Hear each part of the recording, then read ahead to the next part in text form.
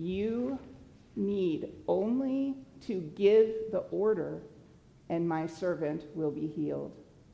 I know this because I understand authority. There are people who have authority over me, and I have soldiers who have following roles under me. I tell one to go, and he goes. I tell another to come, and he comes. I tell my servant, do this, and he obeys me. When Jesus heard this, he turned to those with him and was amazed. He said to those near him, truly, this man has more faith than anyone I have found, even in Israel. Many people will come from the east and the west. These people will sit down to eat with Abraham, Isaac, and Jacob in God's kingdom. And those who should have the kingdom will be thrown out. They will be thrown outside into the darkness, where they will cry and gnash their teeth in pain. Then Jesus said to the centurion, go home. Your servant will be healed in the way you believed he would. Right then, the servant was healed. This is the word of God. I want to step back and start with a story before we dig into this text. And this is a story that took place in Tennessee, and it's a story that may have echoes in your own life, depending on who you know and where your own journey has led you. There was a young man, a high school senior named Gavin. Gavin is 18 years old, and he was a track superstar. He could run and jump, leap, maneuver his body in ways that just made him stand out. And his goodness was also a match for his athletic skill. When Gavin was finalizing his initial driver's license, he thoughtfully conversed with his family about becoming a donor, an organ donor. And he made the choice to check that on his driver's license and communicated very clearly with his family that if anything ever happened to him, he wanted to be a full organ donor. At the exact same time, in another part of Tennessee, a woman named Angela was living her life well, she thought, until everything changed. She had a critical heart attack that nearly took her life. As the doctors saved her from death at that point, they notified her that she would need a heart transplant or she would not live very much longer. The problem was, of course, that the list for transplants was long. The average at that time was a 5-year wait. No one knew if Angela would last that long, but they all suspected she would not. 3 days following Angela's release from the hospital, she received a call. 3 days. A heart was a match for her. A heart was ready to be implanted into her chest. The heart was the heart of Gavin, who was in a terrible car accident and was beyond the hope of surviving. Thus, an 18-year-old's athletically strong, good heart was put into the chest of Angela, and she had a new life. That story of organ transplant is remarkable in some ways. And let us never get so hardened to the daily miracles around us that we ever take such a story for granted. And yet, if you've been near transplants before, if you know anyone who has a transplanted organ, you already know this. The way those stories play out is always unexpected. It is a rare thing that we can predict how that goes. There are so many people in need, and so few who sign up to donate organs. Everything has to match. And often the miracle of an organ transplant is how distant the two stories are, how one life does not intersect with the other life until they are bonded by the giving of an organ, as with Gavin and Angela. In this scripture, we see a similar story unfolding. Certainly not organ transplant, but a grave need that is satisfied by something that is done from a distance. And we see in the centurion's actions during this story several things that we can dig out and grab hold of for our own lives. So let's look at this scripture story again and look at what we can learn from how the centurion responded and conducted himself during this interaction with Jesus. 3 points stand out about how he asked for help. First, the centurion asked with incredible humility, incredible and stunning and persistent humility. Reverend Andrew Nelko puts it like this: humility is the tool that opens up our hearts to truly accept Christ and allows Christ to dwell in our hearts. Humility here with the centurion comes very clearly in the initial seeing of him. We do not see him racing onto the scene, pushing others aside, getting up in Jesus' face and saying, I have a need, I expect you to fulfill it. He does not come in with pride and arrogance. He comes in with humility. He speaks in a gentle way, and he does not demand. He asks. Whether he has an absolute knowledge of miracles that Jesus has performed before or not doesn't change his demeanor. He enters with humility, and that humility catches Jesus' attention for sure. Another way his humility shows, and maybe the biggest thing you noticed, is that the centurion does not want Jesus to come to his house. So if the centurion knows about any of the miracles that Jesus has done to this point, he would know that many of them are a laying on of hands, a taking of the hand and lifting somebody up. It's personal interaction, it's touch. And yet the centurion says, I am not good enough for you to come to my home. I'm asking you to help me, but I am not good enough for you to come to my house. You've probably heard about refrigerator privileges. You know, that's a saying that we as humans sometimes use, that you know you're a good friend, an accepted part of somebody's world when they let you go in their refrigerator. Like, picture your refrigerator right now, okay? Would you let everyone in this congregation go and look in your refrigerator, see all your processed food and all of the buntlet cakes there and, or the emptiness of your refrigerator because you tend to order out or eat out or whatever? Okay, I'm telling you, I love you, and you're not looking in my refrigerator, okay? You might immediately decommission me, all right? It might be like, yeah, that lasted for exactly a half of service, and we saw her refrigerator. All right, so the centurion's not saying, Jesus, you can't come to my house because I don't want you to see my refrigerator. He's not saying that. But it's pretty close. I am not good enough for you to come to my house. That is humility. That is powerful humility.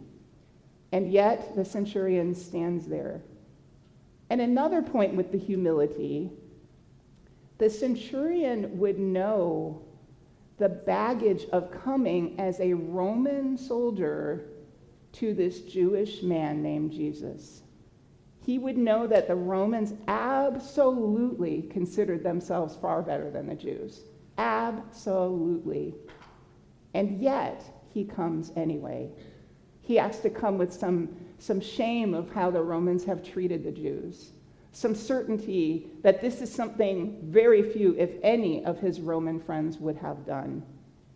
he comes in humility to ask this man, our Savior, Jesus, please heal my servant. So the centurion asks with humility. Secondly, the centurion asks with faith, with major faith. The centurion talks to Jesus with an incredible faith that Jesus notices. He's amazed, and he says, I have not seen anyone with greater faith. Pastor Doug Scalise puts it like this: the centurion doesn't need to see anything. All he needs is for Jesus to speak the words and give the command to heal the servant. That is faith. Faith is dictating this conversation. The centurion would not have come if he did not have faith that Jesus can intervene in this situation. And what does that faith look like here? There is a sense, a tone in these words of gratitude and belief. He doesn't question or and ha.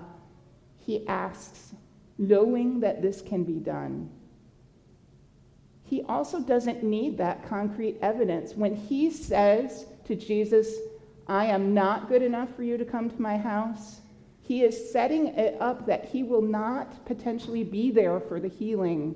He is believing that Jesus can use his words for the healing, and he himself, at the centurion, does not need to be there to see it, to believe it.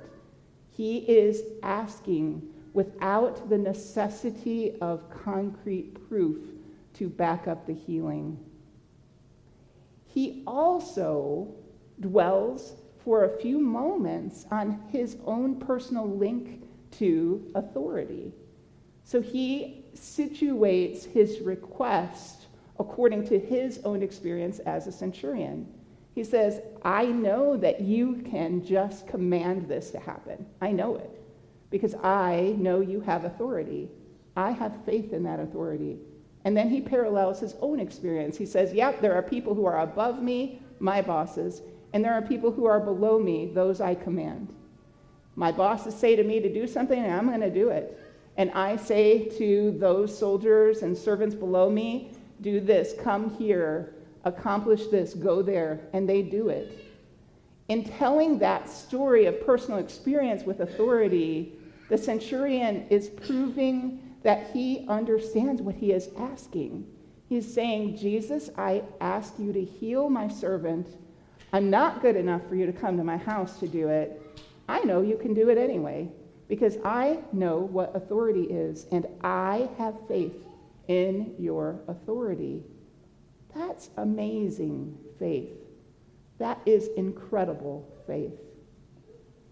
And this centurion provides that faith in spite of any scorn that he knows he might face for being that Roman asking a Jew for help.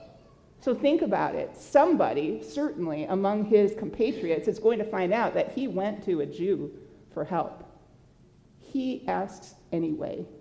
He knows the social risk, who knows, maybe even professional risk, that he is taking in asking a Jew for help.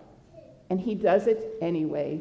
His faith is big enough to overcome those potential consequences.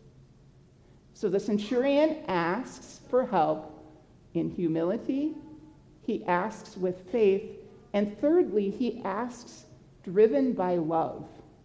His whole purpose in orchestrating this encounter with Jesus is founded in love.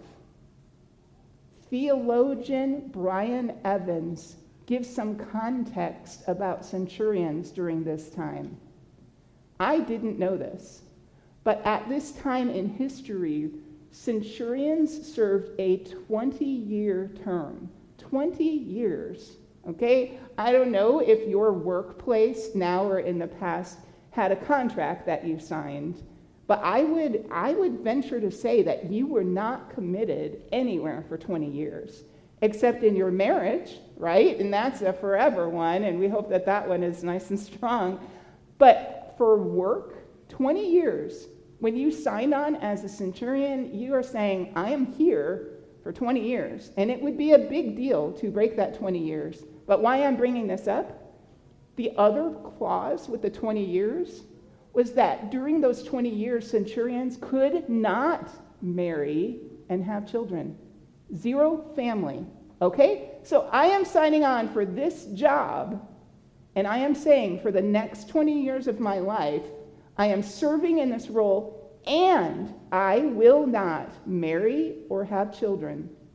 You would think that most centurions who would sign on would be fairly young. I don't know, didn't do the research on that to prove it, but let's just say they're 20.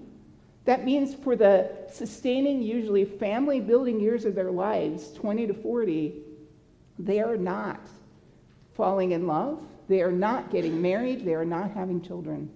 Okay, so in the light of that background, can you picture the incredible love that drew this centurion to ask for healing for someone who wasn't even a family member?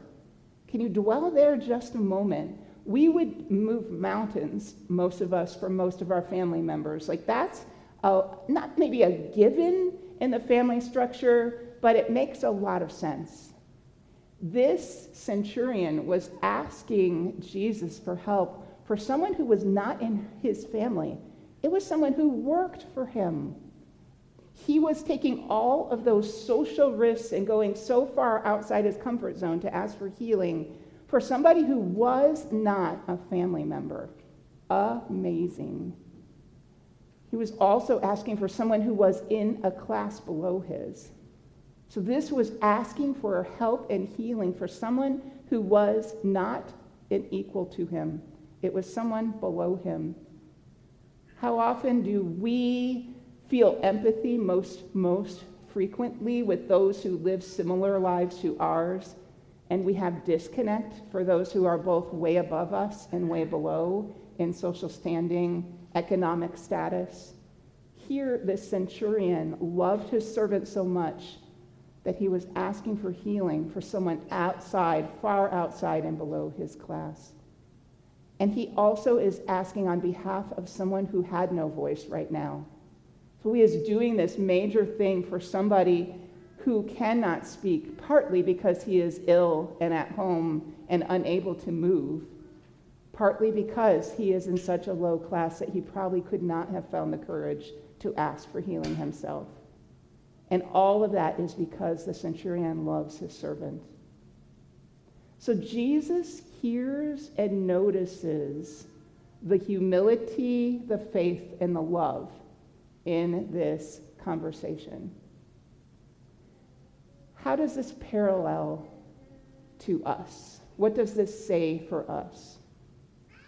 When we need a miracle, or when we need help in general, or when we are in a time of transition, as Heartland Community Church is right now, what if we do our asking for God's intervention with humility, with faith, and with love? What if those are guiding principles? That we do not get so desperate in our request that we are sounding arrogant, bold, intentionally in someone's face. What if we step forward in our need with faith, believing that even if it seems impossible that it's going to work out, that it is not impossible when God is involved? Nothing is. And what if we step forward in those requests with love? That we do a check, that the request we are asking is motivated by love, that we love someone so much that we are willing to ask and be the voice on their behalf. And that's, again, true for a need like a miracle, or a daily need, or the start of a new season in a church, and for so much more. But remember, the focus, the title of the sermon, and what I set you up with at first was this idea of God's intervention from a distance. So let's look at that as a final thought here. All of my sermon so far has been focused on the centurion. And we are closer in experience to the centurion's world than we are to the world of Jesus, who is the only perfect and loving Savior. But what does Jesus do here, and what can we learn from that? Jesus stands in amazement. Jesus recognizes the faith and courage of this man. Jesus notices that those who are like him, the Jews, that some will have heaven and others will come from other angles of belief and experience and dwell in the kingdom, because all who believe will be there. And then, my friends, Jesus heals the servant. It's right there at the end. He heals him. Picture them standing on this street corner or in this town square, wherever this conversation took place. There are no steps, no movements toward that home, nothing. Jesus would be standing on the same turf where his feet were planted when the centurion came up to him. And Jesus heals the servant. He turns to the centurion and says, "Your servant will be healed as you believed he would." And then we get that last line, and right then he was healed. No touching of hands, no looking or praying over somebody's actual ailing body. Simply the spiritual connection of the power of Jesus reaching across whatever that distance was between the centurion and Jesus and the home where that servant was suffering. Reaching across and healing. Jesus did that. He answered with the power that all of them knew he had. And he did it partly because he could, but in part because this centurion approached him with such humility, faith, and love. And Jesus was reminded in that moment that those who belong to the kingdom of God operate in such a way, whether they are Roman, Jew, or otherwise. Jesus healed that servant from a distance. A reminder to us that the answer to the miracles we need, to the daily support we crave, to the answer of who the pastor will be for this church and how this transitional time will look, the answer to those things can be from a distance, from a corner we did not expect, from a source that was not on our radar. And all we have to do, because Jesus made it possible, is to ask with humility and faith and love. Gavin and Angela did not know each other. Gavin was in a car accident. Gavin's heart went to Angela 3 days after her release from the hospital, after her entrance onto the heart transplant list. That's where they intersected. Except it's not. Because come to find out, way before Gavin's car accident, Angela's daughter, who is a nurse, was driving home from a hospital in Tennessee after a long shift when she came across a motorcycle that had crashed. Being the servant individual she was, she got out of her car, went to the man who was injured in the motorcycle accident, and rendered him medical and emotional and spiritual aid until the ambulance arrived. During the time when Angela's daughter was with the man in the motorcycle accident, they became friendly. And later, they befriended each other on Facebook and stayed in touch.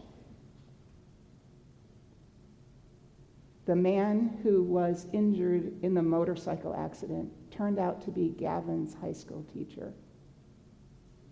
When Angela had her heart attack, when Angela was put on the transplant list, and when Angela got the notice that a heart was ready for her just 3 days after all of it, Angela's daughter posted on Facebook, "My mama is going to get a heart." And Gavin's high school teacher connected the dots. He knew that the student, Gavin, whom he loved, had just been in a car accident and was being sustained on life support until the organs could be given to those who needed. It was Gavin's teacher who first told Angela's daughter that, "I think Gavin's heart is going to be put in your mom." From a distance, we do not need to worry about having the answers. My goodness, the God we serve is so much more creative and on top of it than we could ever be. In fact, we fall away from the peace and faith and hope that belief should carry when we try to make those pieces fit ourselves. From a distance, Gavin gave a gift to someone who was already connected to him. From a distance, Jesus healed the centurion's servant. And from a distance, God is certainly, creatively, lovingly, awesomely already aware of how our miracles, our needs, our past, future, all of that is going to work out. So let's walk forward with humility, with faith and love, believing that heartbeat to heartbeat, with all our hearts, we know Jesus is already there where we need him. Let's pray. Lord, in the highs and lows of living this life on earth, we sometimes forget to lean on you. And we are so grateful that you do not judge us for that. In all the things we need, please remind us that you are no observer of time and distance. You are the holy Savior who gives us a reason to believe in sunrises. Thank you. In your name, amen. For the prayers this morning,